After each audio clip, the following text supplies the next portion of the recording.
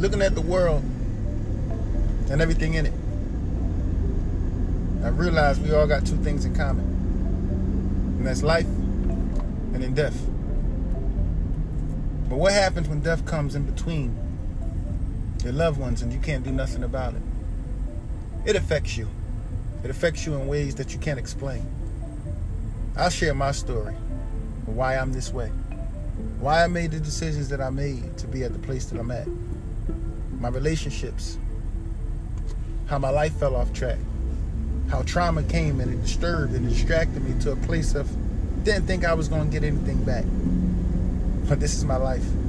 This is my story. This is my podcast.